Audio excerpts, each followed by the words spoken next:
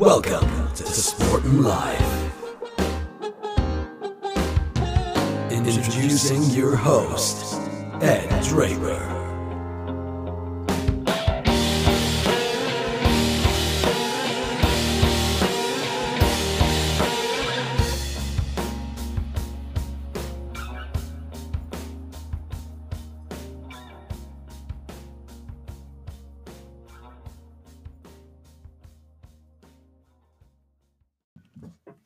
Hello and welcome along to the podcast Sport and Life. Ed, or Teddy Draper, some know me as in the UK, sports broadcaster here with you. Thank you for tuning in. Appreciate your time. Thank you as ever to the sponsors, Bang & Olufsen of Cheltenham and Serene AV, who are specialists in some of the finest home entertainment brands, providing solutions based around high quality customer service and installations. Check out Jason Briggs and his team's website, Bang & Olufsen Cheltenham. Also follow them through social media, B&O_Cheltenham on Twitter and Instagram.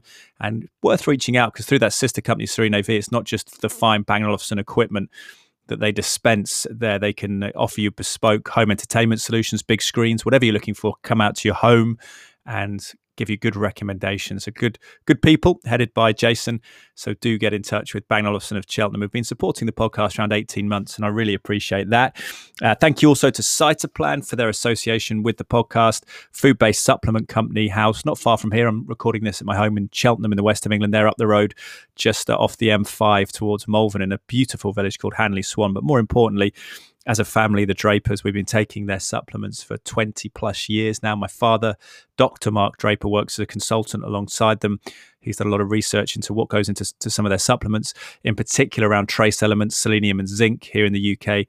There's evidence that those have become less replete in the soil, diminished presence in the UK soil with industrial farming, and certainly he's a big advocate of those. And they're found actually in a lot of their multivitamins or vitamins, you might say, depending on where you are in the world, but in things like the Immune Complete range, which I actually take every day, the Immune Complete 2 as an adult male, and a big sort of supporter of those. We still pay for the supplements. My father's done work for them as a consultant, but we still pay at a discount rate, which we can offer you that rate as well. If you go to cytoplan.co.uk, cytoplan.co.uk, you can get 30% off your initial purchase, 10% thereafter with the code DRAPER10R. So my last name, DRAPER, all capital letters, the numerals 10 and the capital letter R. Great to have you here. Thank you for listening to the podcast.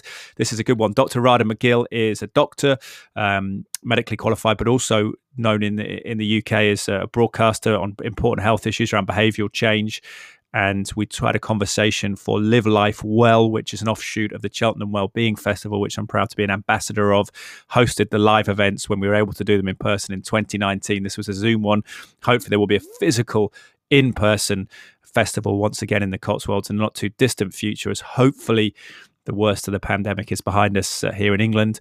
But nonetheless, it was good to speak to Dr. Radha around lots of issues around behavioural change, but key ones in terms of promoting health was social connections, seeing people, family and friends, which I think is pertinent as life gets busier. You become parents, jobs, commitments all around. Sometimes that friendship and seeing extended family gets squeezed, doesn't it, at that time? And I thought that was really interesting insight into both mental health and physical health, and how uplifting and joyous it can be to be connected as humans. We need that, don't we? Pack animals. Or tribe animals, however you look at it. But here she is, the wonderful Dr. Radha McGill. Just an introduction here on the Cheltenham Wellbeing Festival. So I appreciate them lending me the audio here. So there's a reference to Lottie, who's one of the directors of the Cheltenham Wellbeing Festival, just at the top. And then I bring in Radha. Here we go.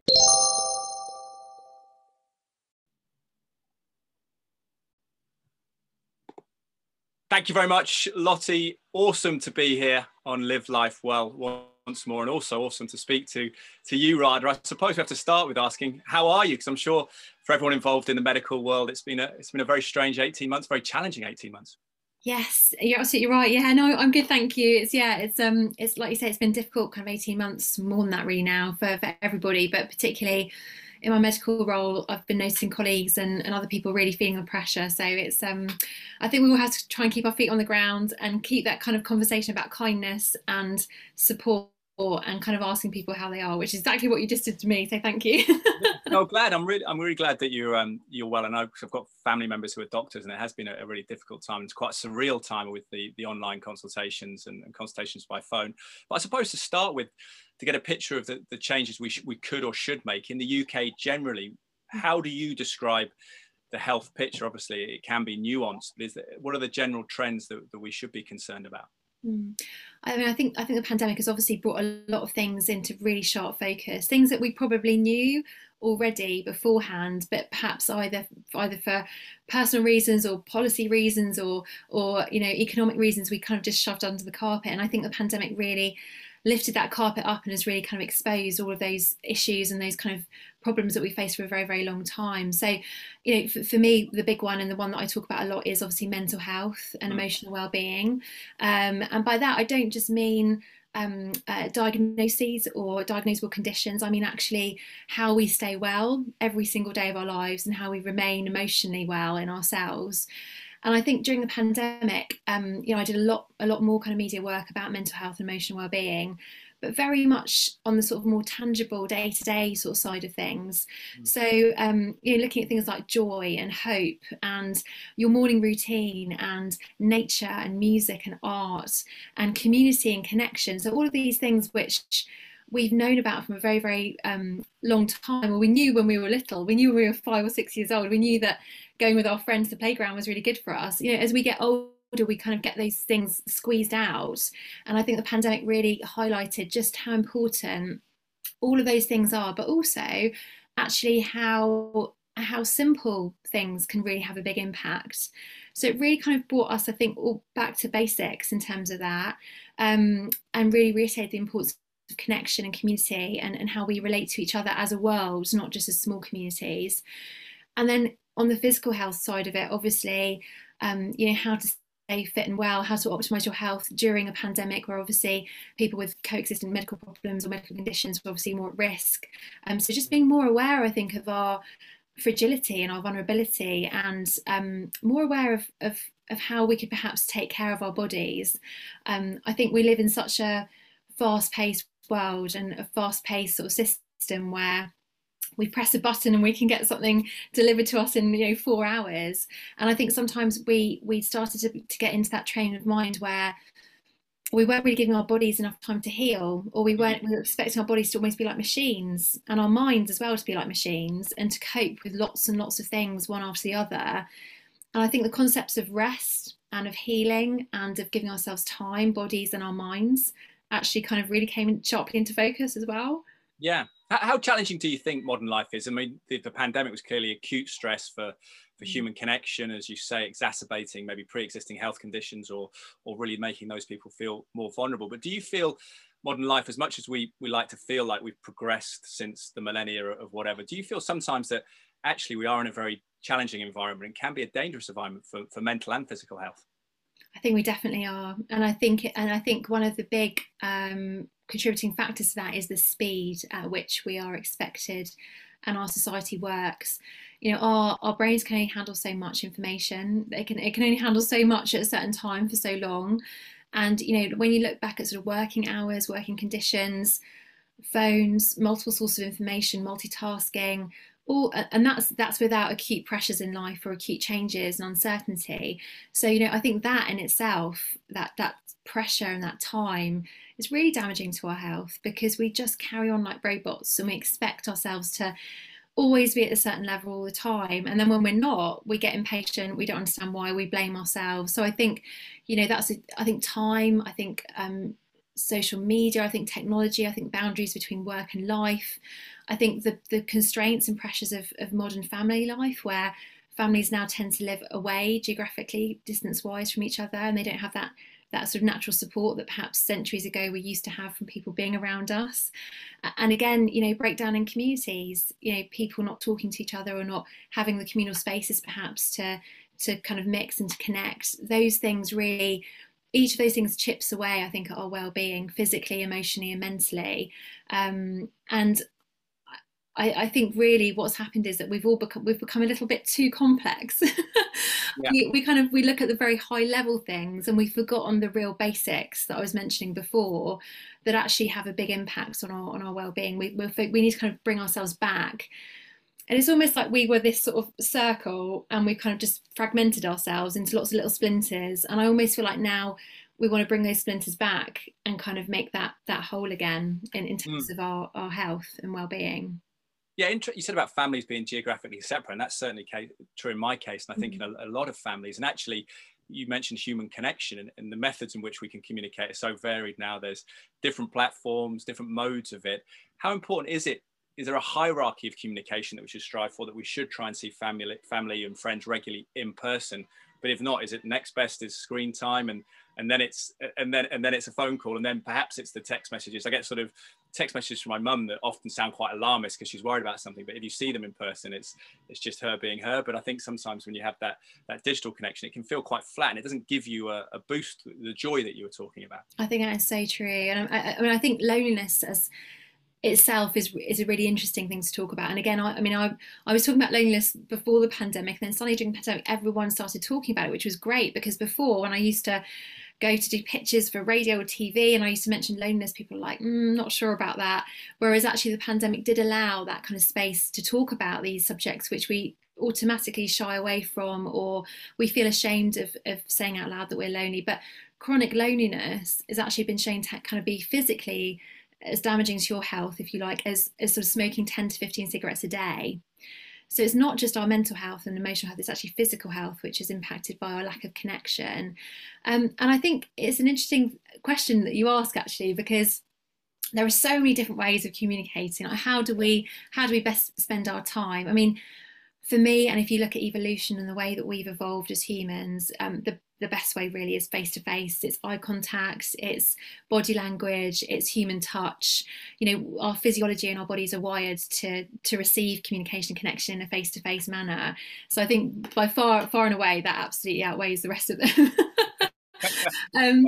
But yeah, having said that, you know, when we're not able to do that, then it is really important to look at other ways. But to make sure whatever way you're doing it, I think it's all about making sure it's meaningful. And what does that mean? That means that you're getting the benefits of that connection. So, you know, we've all received maybe, I don't know, 15, 20 WhatsApp messages or text messages, but if they're not meaningful and if they're not really digging in deep to us feeling heard and us feeling valued, then actually that there's no point to them really. It's not going to give us that sense of connection. So it's about working out, I think, when you're connecting with others, what do you need? Are you getting your needs heard and listened to and met? And I think it's very much about feeling recognised and that sense of the other person being there for you. But sometimes there are just too many ways that everyone's connecting with each other. It's just like, hang on a minute, you sent me 3 messages on 3 different platforms. Yeah, and also when you're with someone, it's trying to be present with them as well if you are physically there, because people, the mobile phone, and I know these series of talks are geared to people over the age of 50, but actually it's interesting, my parents are in their 60s and they're almost having a delayed reaction. They're being bombarded with the technology that we were 10 or 15 years ago. They're getting into smartphones and the internet, and actually they're having to deal with those challenges. I see my mum going off and absorbed with her phone, and I'm like, oh, come on, put it down. You know, the role reversal, actually. And I think there's that part of it as well, isn't there? As you say, that even when you're in person with someone, you can almost feel lonely in the same room sometimes. You definitely can. Like you say, you can be around lots of people but still feel really lonely. And I think it's about our relationship with other people and being present with that other person, like you said, and focusing on that one thing at a time, which again is really good for our mental health in terms of our resilience and our reserve. But also, it's also about, I think, loneliness is also about our relationship with ourselves, which we don't often speak about. We always think loneliness is about other people, but actually, you know, that the pandemic gave some people an opportunity to actually have time by themselves with themselves. And that can be quite frightening, because if you haven't spent a lot of time with yourself or your mind or your brain and your thoughts and your feelings, that's quite overwhelming, but it's really important. So I think we can feel very lonely if we haven't really checked in with ourselves, and we're not really understanding who we are, what we like, what we need, and how we can fulfill our needs in each moment. I mean, definitely during the pandemic, there were sort of moments where, you know, I was having a bit of a bad day, a bit of a bad moment. And I became very conscious of the fact that I sat there and I thought, okay, in this moment I'm feeling something. Okay, what is it? I'm feeling sad. Okay, what choice can I make in this moment that will help me feel a bit better? And sometimes it was making an active choice to have a bit of a cry and let it all out. Other times it was an active choice to get up and do something different, or to ring a friend, or to put on a bit of music. And so I think it's all about understanding yourself and not being lonely with yourself. Is very much about understanding who you are, but also learning to trust that you can make good choices for yourself, and those moment to moment small choices which all build up. So I think that's a really interesting thing to think about. Yeah. I definitely become more conscious of that. Without being self-obsessed, is it a case of being sort of auditing and not judgmental of yourself, but actually when it comes to your physical health, think about how much you're moving, with your diet, maybe be honest with yourself, and as you say, with your mental health, be honest with yourself about how connected and how joyful you feel, and how much you are seeing your loved ones. Is that the process, just stepping away from yourself a little bit? I think it is. I think it's about, sort of, like you say, not becoming too obsessed by it, where it's actually becoming a problem or an issue, but just basically trying to say to yourself, how am I doing right now? What's going on for me? You know, someone comes up to you and they say something, or maybe you get a text message from someone in your family, you have a reaction to it. And it's just about stepping back and going, okay, hang on a minute. Am I reading that right? Am I perceiving that right? What's my emotional reaction? You know, why am I doing that? And how can I make a good choice for myself in whatever I'm doing? So I think it's really just about understanding what we need, when we need it, and what we can do to help ourselves. And a typical example of that is, you know, when you're hungry. So, you know, you're hungry and you're getting really angry and irritated, and that emotional regulation and checking in to say, what state am I in? Is what's coming out of my mouth actually what I want to say, or is it just an automatic reaction because I'm hungry and tired? And that again sounds very basic and simple, but you can kind of extrapolate that into all of those different things you mentioned. And the reason I'm so interested, I think, in mental health and emotional well-being is because all of the other things that you mentioned, like, you know, our diet and how much we're exercising, all the other things related to health, they all stem from our psychology. So they all stem from how we're feeling, you know, because it's all very well, you know, watching a program or trying to do something about your diet and change your diet or whatever it might be. But if your motivation, intention, your psychology and attitude are not necessarily in the right place or aligned, you're never going to get there. So I think all of those other things are secondary to our psychology, our emotional state, and our mental well-being. So if we can get that right, the rest of it actually then flows really nicely. Yeah, you talk about sort of the messages we're receiving on our phone and our personal lives, but what about the wider media? And I know that we both work in the media, so I don't want to be too judgmental of it, but obviously over the last 18, 19 months, there's been a sort of bombardment of from their perspective, important information, but can be quite alarming information. Do you feel that we have to edit our exposure, edit our media diet as well sometimes, not just take in negative news on a sort of 10-12 hour basis during a day? Yeah, I think we do. And again, it comes back to that kind of idea that our brains can only manage so much and our emotional systems can only manage so much. And, you know, back in the day when we didn't have 24-hour news and we didn't have our phones, we would only know about what was going on in our local community or in our group of friends, and we could handle that because that was around us, that was manageable, but also we felt like we had some sense of control over it. Whereas now we're obviously being exposed to everything that's going on around the entire world all the time, 24 hours a day. And so now we need to take control of what we're exposing ourselves to. And again, it comes back to the idea of choice. You know, I know that sometimes if I'm having a bit of a bad day, I might kind of self-sabotage, in that if I'm feeling a bit grumpy, I might want to watch more news or listen to radio stations where people are groaning and moaning about all kinds of things. And I'm thinking, why am I doing this to myself? Because I'm making myself feel worse. So I think it's all about us stepping back and saying, what kind of emotion am I having today? What kind of mood am I in? What do I need? What's good for me? And that might be to step back and create boundaries around your Instagram feed or your Twitter feed, or turn the news off and listen to some music. So it's very much in our control, just like choosing the people and the friends that we have around us. They make us who we are. We absorb that and we inevitably become what we expose ourselves to. So it's very much about reining it in, looking at what we're doing and changing that to sort of suit ourselves on that particular day or that particular month even. But definitely during the pandemic, I mean, there were so many tips I was giving out about reducing your news consumption, and also working out how best you receive news. So for me, I'm a very visual person. If I see an image, I find it very difficult to get out of my head.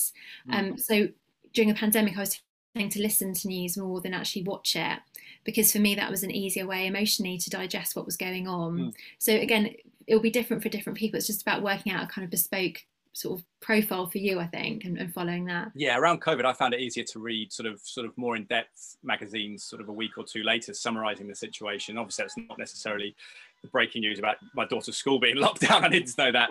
I didn't know that quickly that she wasn't going to school. But yeah, more broadly, I think it was sort of reflecting on it in sort of maybe more scientific places like the New Scientist, rather than the sort of the mainstream media that's sort of live throughout the day, which I do work for some of those media agencies, so I have to be a little bit quite reactionary, that kind of reactionary panic. And I think, we've all been through so much. There's so much uncertainty, so much change. I think we've all been through this real phase of just sort of surviving, physically, mentally, emotionally.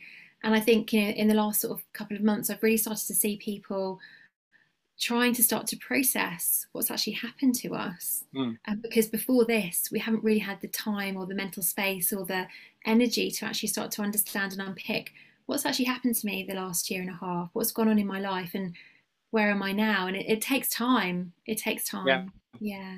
It's fascinating, these conversations, and it started working with Alex and Lottie, who've organised these talks for me with the Cheltenham Wellbeing Festival, and we had a fascinating guest there called John Hudson, who's Chief of Survival Instruction for the Royal Air Force, and he's fascinated by Stoicism. A lot of what you're saying about emotions and mental health is what he talks about Stoicism. I think it goes back to people like Marcus Aurelius, the Roman emperor, about a stimulus and a reaction, and you finding a gap between the two. Is that our emotional health? Is that part of seeing an emotion but not letting it become us, not identifying our emotions as ourselves? Does that make sense? Is that kind of where you're going? Absolutely, and there are lots of different strategies and ways to do that. But if you look at cognitive behavioural therapy, for example, that does that, where you're kind of supported to notice your thoughts, and then to kind of notice the emotion after that, and then to notice how you behave, and then to kind of put a little break in that cycle, so you can step back and make a choice rather than being led by an automatic thing. And I mean, Buddhism is very much about that. Lots of different ways, I think, of sort of speaking the same language in terms of the idea of it. Being in nature, I think, for me, that also music represents that, or a technique at least, to get a bit of space from that. So I think some people find that praying and going to their local temple or church is a similar sort of way of helping us. So I think what I find really interesting is that there are lots of conversations, and they're speaking sort of slightly different languages, but they all relate to a similar idea. And I think that is helpful, because we all receive information in different ways, and we all respond to different techniques and different strategies and different ways to well-being. So I think it's sometimes when you hear the word well-being, it's become a little bit, it's become overused, it's become flat and a bit 2D, and it's become a little bit standard templated. And I think it's really important to let everyone know that well-being is very individual and very unique, and you can find it in all kinds of different ways, but we're all speaking the same language at the end of the day. Yeah, something which seems to help that separation of your thoughts and mind from the concept of yourself is meditation. People talk about that. Do you meditate? Do you recommend meditation to your patients? So I try to. I've got a very busy mind. Yeah. I don't always manage it, but I've definitely have done it before. I try to do it as much as I can. I don't necessarily think that the idea of sort of formally meditating, if you like, is helpful for everybody. Like I say, I find it actually really helpful to go and exercise or to listen to some music, and that's my way of doing it. But it's definitely something which helps us be more aware of our thoughts, be more aware of our feelings, and also I think just to also have a break and a step away from the busy, noisy outside world, which if we followed, we would just You know, we who knows where we would end up. I mean, I got a little dog this year, and I was watching him, walking him, and I was watching him, and he picks up a scent and he follows that scent, and he won't notice anything else around him. He won't know where he is. You know, if he followed that scent, he'll be like, where on earth have I got to? Yeah. And it's the same with our thoughts. So I think, you know, strategies like that, whatever that strategy looks like for you, is really, really helpful. Not just helpful for our own mental health, but it's also helpful in how we interact with other people. You know, our relationships, and obviously our quality of our relationships impacts our well-being.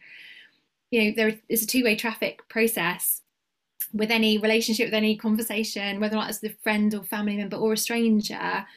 And I think if we've got a little bit more emotional awareness, some of the issues like that you see on social media of very toxic discourse, conflict, those things actually can be ameliorated with similar techniques of that space between thought and feeling and action.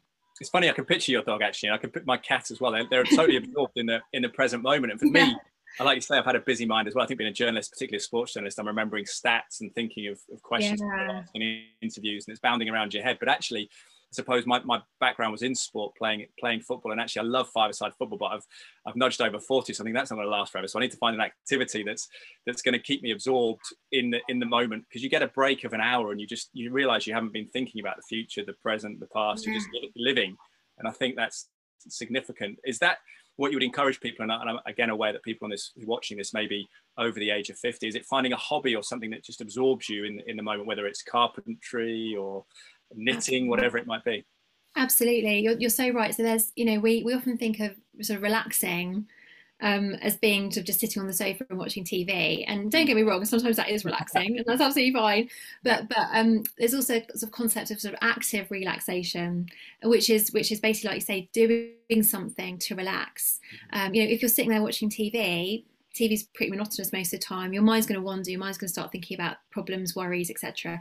If you're there playing football, you know, say woodworking, knitting, doing a bit of pottery, you know, walking out in nature, doing a bit of gardening, you are totally taken away from your mind and your worries, and that little tiny bit of time in your day has a kind of exponential benefit, I think, on your well-being. So I remember once going to try an evening sort of pottery class, and I was coming back from work on the train. I thought, oh, I'm a bit tired, maybe I won't go, you know, that kind of classic, maybe I'll just go home. But I went, and it was only half an hour, but literally, if you compared my mood and my sort of mental state before I went in to after, they were utterly and completely different. And it just shows that tiny little bit of time where you're totally engrossed and absorbed in something else, really, it's almost like having a little bit of a mini holiday, but in a shorter period of time, and not necessarily on the beach. Yeah, no, it's massively refreshing, I think, to turn off the mind a little bit. You can absorb yourself in something. Although the beach, hopefully the beach is possible in the coming months. We'll see. I wouldn't say no to the beach. No, it's been a complex time for holiday makers and sun seekers. That's for sure. In terms of habit forming, is it about creating positive habits more than it is worrying about negative habits? So you don't obsess about abstaining maybe from a certain routine or a certain diet. You think about maybe good changes you make to your diet, or positive changes, whether it be meditation or a new hobby, rather than overloading yourself and punishing yourself. Is that the balance that we need to strike? Yeah, definitely. I think it's about a couple of things. So making sort of realistic goals, which I'm getting better at, but I used to be terrible at, because I was like, right, I'm going to change everything right now in one day, in 24 hours. But making realistic, attainable goals, really important for several reasons. One, it's realistic, but two, you're more likely to achieve it.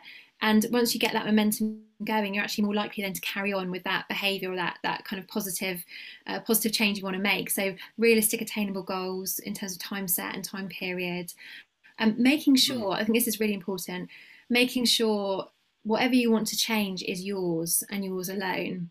So why do you want to change something? That has to be your why to own. It can't be someone else saying you should do this, or you thinking I should do because someone else has done it. It has to be really, what's your intention? Why do you want to change it? If you get clear about that, I think that helps you kind of carry through on those really difficult days when you feel like giving up. Another important question to ask is, what would happen, or what would my life look like if I didn't change this? So I respond to that much better personally, because if I can imagine, if I sort of visualize my sort of future or my life, if I'm not changing something and what that ends up being and what the outcome of that is, that sometimes kind of really kicks me up the bum, basically, and makes me change it, because I'm like, well, I don't want that. So if I don't want that, I've got to choose something differently, even if it's hard or tough or difficult. I don't want that, so I've got to do something to change it. But also remember, our brains like form things called habit loops. So where we have a sort of a trigger or a stimulus, for example, we then have a particular behavior, and then we get a reward, and that loop is kind of like a loop of nerve cells in our brains that gets reinforced the more we do it, and that forms the habit, so that then the habits become automatic and we just do them without realizing. So if you can then replace, like you were saying earlier, Ed, if you replace the sort of the less desirable habit, if you like, with a better habit or a better behavior, focusing on that is more likely to help you change something for the better and for the good and for the long term as well. Is there an area of life that you would make, I know it's it's a general question, but I appreciate people kind of want general advice sometimes, but there will be nuance to the individual. If a patient comes to you and wants to make a wholesale life change, we're bombarded with messages about diet, losing weight, nutrition, sleep, exercise. Where do you start? Is there a tip? A lot of GPs I say to just speak to say, my first tip is to move more as a basic, you know, for a lot of patients who are maybe struggling with their weight or struggling with fitness, is to just move. Have you got a go-to sort of start point for anyone just to maybe get a bit of momentum going?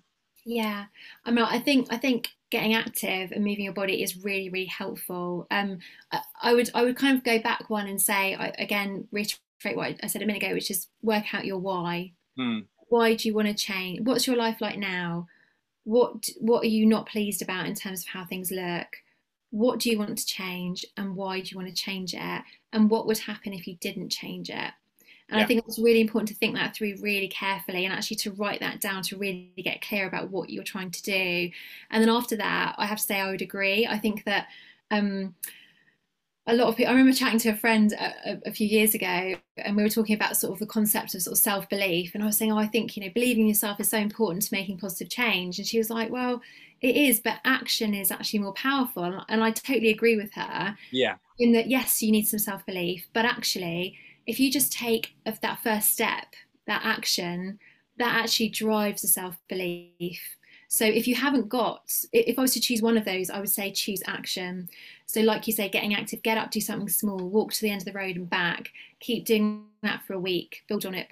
So whatever it might be, I think if you just start after you found out your why, then I think that's the key to it. It's about just getting going, because then the momentum actually propels you forward and keeps you going in the right direction. And if we are searching for a bit of self-esteem and self-worth, that why, can we use it someone else as a sort of crutch? We mentioned family at the start and friends, didn't we? It can be children or grandchildren. Maybe we use them as a stimulus to look after ourselves if maybe we don't value ourselves enough in the moment. Definitely. And often you'll find that people make the biggest sort of changes in their life for the better because of someone else. So by that I mean, perhaps they're caring for somebody, perhaps their child has come up to them and said, look, I want you to be around when I'm 50, can you please stop smoking? Or, you know, we often find it easier to make changes for other people in terms of our own lifestyle, because we care about them and they care about us.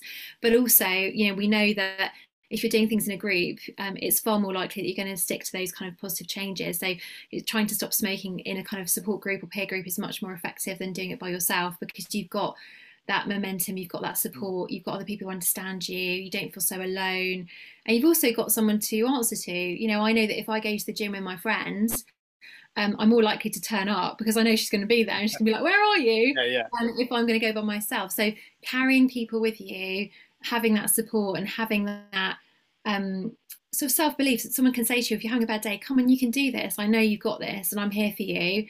You know, don't worry about it. What can we do to kind of help? You know, that's when you need to be picked up if you're having a little bit of a dip in your kind of journey, if you like, to positive change. One issue in the gym can be, and maybe it's a male thing, but the comparison culture of who's lifting what or who's running how fast.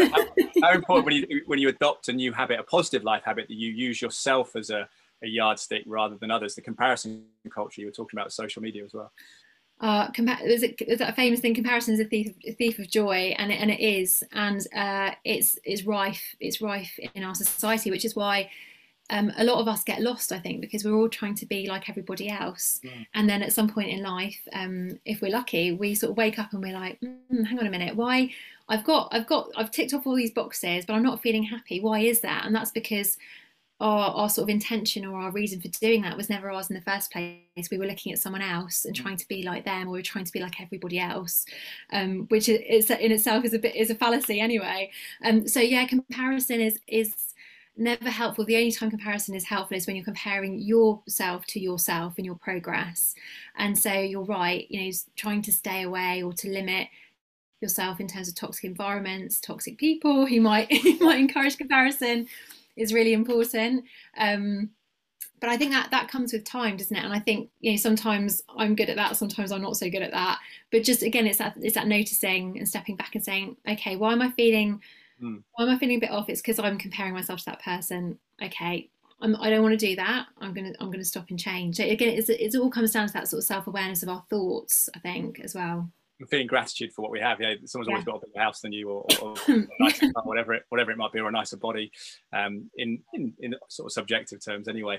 What about a subject that I suppose is pertinent to a lot of people in the UK and the West generally, is body weight and obesity being a concern. Do you have any general approach to that? I know there's a medical perspective shifting to think that maybe obesity is a disease in lots of ways. How do you view it, and are there any tips to starting points to combat that? Because again, it can be connected to mental health and physical health, can't it? Yeah, absolutely. I think the first thing to say about that is that we need to stop the kind of culture of shame and blame associated with being overweight or an obesity as well.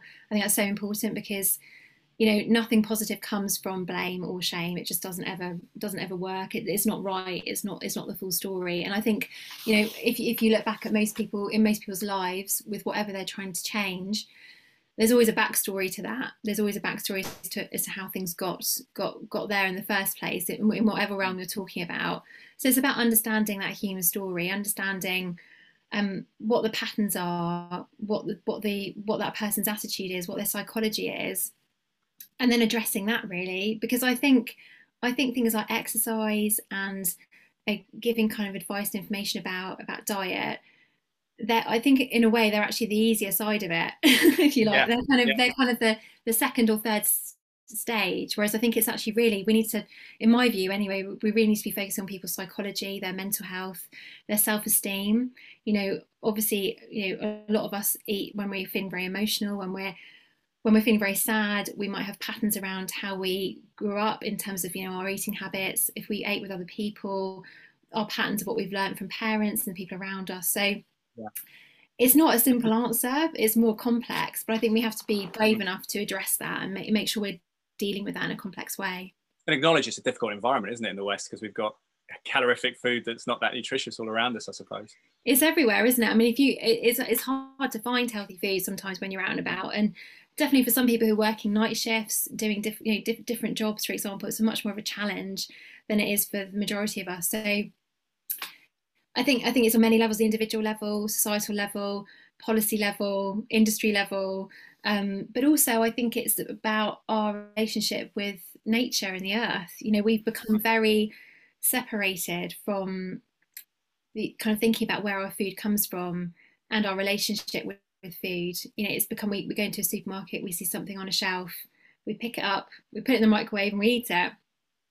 So where's the relationship with nature? And I think looking at that in a wider perspective, and actually developing that may also actually help with the climate crisis and with our relationship to nature itself, which I know people might say, well, that's a huge jump, but I don't think it is. I think they're very much related. Once we see that we're part of this earth and we're part of nature, and how what nature gives back to us, we can then change our relationship with that when it comes to what we eat and how we get our nutrition, but also in terms of how we're dealing with the climate crisis and how we're treating the earth and the sustainability as well. Yeah, it's interesting. My father's a GP, but he started growing during the pandemic his own vegetables in an allotment, and actually he's flourished with it. And we've just had that joy of watching him grow and eating his vegetables, which gives you a real sense of connection to the world in a different way than it is getting something from the supermarket sheathed in plastic. Or it feels which again makes you feel good in terms of your well-being as well, doesn't it? So it's kind of a win-win situation, really. Yeah, it certainly is. I want to touch about sleep quickly because it's my biggest challenge. As I work shift work in covering sports, late and early, and things like that. And how important is sleep? Because it's something as a society, I think we can sometimes, ignore or disregard the sleep when I'll die kind of machismo that you see in society sometimes. So you're right. So your previous question as well about, what challenges have we got in this kind of modern world, and sleep is definitely one of those. In that it's sort of like the kind of poor relative who's kind of, or the poor neighbour who's stuck in the corner, or who's stuck in the corner and basically just ignored and told, oh, you're not important, we'll deal with you later. But yeah, sleep is so vital for our mental, physical, emotional well-being. So, often people think that sleep is just a process of lying down and just kind of doing nothing, but actually it's an active process. Sorry, I've got a little bit of a... No, you take your time. A bit of water, sorry, Ed. Top it off. Yeah, that's fine. I know we've been talking for a while. We'll wrap up in a second. But yeah, it's a fascinating area. It's one that I'm trying to discipline myself more to sort of relax and unwind, not check my phone before I go to sleep, and just have that process. I'll start that again. Sorry, Lottie, you might have a bit of editing there. I'll start that again. So yeah, often people think that sleep is just a passive process where you're just lying down, you're doing absolutely nothing. But actually it's the opposite. It's a very active process. So within that, our cells are repairing themselves physically. We're having our memories laid down, for example. So whatever's happened during the day, our memories are being laid down in our brains. And also we're emotionally processing what's happened to us. So it's absolutely vital. And it's not just the quantity, it's also the quality of sleep. But we too often, don't we, just say, oh well, I'll sleep a bit later, or I'll do that later, I'll just stay up a little bit later, and I'll wake up a bit earlier. And it's something which sleep is absolutely essential for our physiology. Sleep, nutrition, social connection, all of those things are just absolutely vital. How much we move to actually how we feel and our well-being. So I think we need a conversation really to reprioritize sleep as not something which is just something you do at the end of the day where you just lie down and you see how many hours you get or how many hours are left in the day. But actually saying, right, I need my sleep, turn off your phone, stop working, stop the emails, and concentrate on sleeping, and actually enjoy sleeping, like enjoy making sleep a luxurious activity, a kind of thing that's really comforting, really lovely, just how you prepare an amazing meal. We all love our food. So just like you kind of prepare, go out and buy some amazing ingredients for a lovely meal and cook that and really savor it. I think we need to do the same for our sleep, and just really enjoy that and make the most of it. Well, it's great tips, Radha. I could speak to you all day. It's been a fascinating conversation. I know time's pressing. I know you're going to hold on or reappear for a Q&A with the audience who've got questions, and you'll give all the information on how to follow you. But I wanted to say thank you for speaking to me today. It's been fascinating, and hopefully we'll get there with improving everyone's health and well-being and getting people happy and connected. But thank you for today. It's such a pleasure. Thank you, Ed. Thanks so much. Fascinating conversation. I found it anyway. I hope you did too, with Dr. Radha McGill there, and just the sort of riff on connection, the importance of seeing friends. Because sometimes when you're tired and you have that day off, you think, I can't be bothered to make the 20-minute drive or whatever it may be to see those good friends, and particularly people that have known you before you've developed into the adult now, the connection you've had with people from teenage years or whatever, and extended family members. You just get that kind of reassuring boost, don't you? I think it does feel like a mental health and a physical health boost with the endorphins you get from feeling connected with people you truly trust and truly value and are truly friends with, or family with. So yeah, interesting to get that conversation. Thank you to Dr. Radha. Thank you to Cheltenham Wellbeing Festival, the ladies who run that, Lottie and Alex, for allowing me to share the audio with you. Met some really great people that I've had on the podcast actually through the Cheltenham Wellbeing Festival.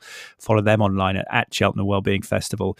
Do these projects like the Live Life Well weekends. And it's something that I met James Golden through, the Fitness Pro, who's been on the podcast a number of times. John Hudson, UK military's chief survival instructor. So some fascinating people, and Radha's definitely in that company. And just a nuanced twist on how we can encourage healthy habits, and maybe connecting with people is an important one. We're always busy and haven't got much time, have we? And how much time are we devoting to those rectangular telephonic devices? Not really telephones either. They're just this kind of virtual reality worlds we get sucked into, I think, which I'm more guilty of than anything. And I think just striving to get even 10 minutes coffee with a real human being is certainly much more advantageous to our health. So it's a good thing around behavioural change, and hopefully we can get to that point, because I think what the pandemic has certainly exposed is that a lot of us in the West are pretty frail, pretty close to the edge, really, in lots of ways, aren't we?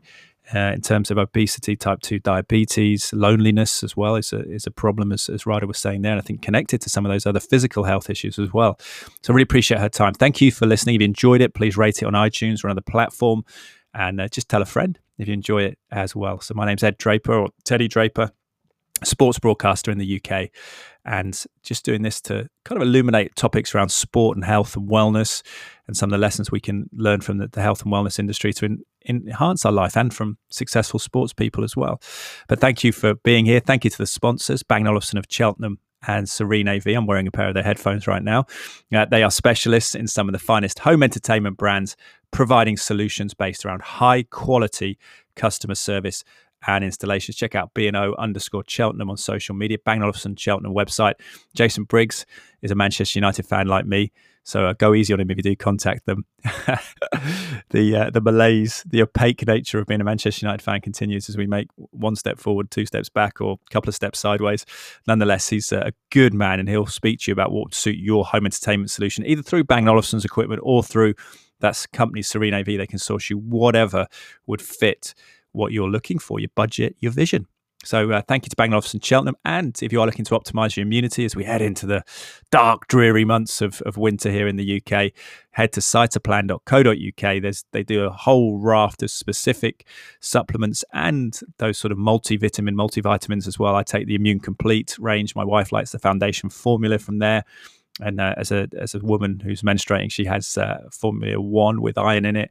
And I have 2 of its Foundation Formula Immune Complete, because it doesn't have iron in it as an adult male.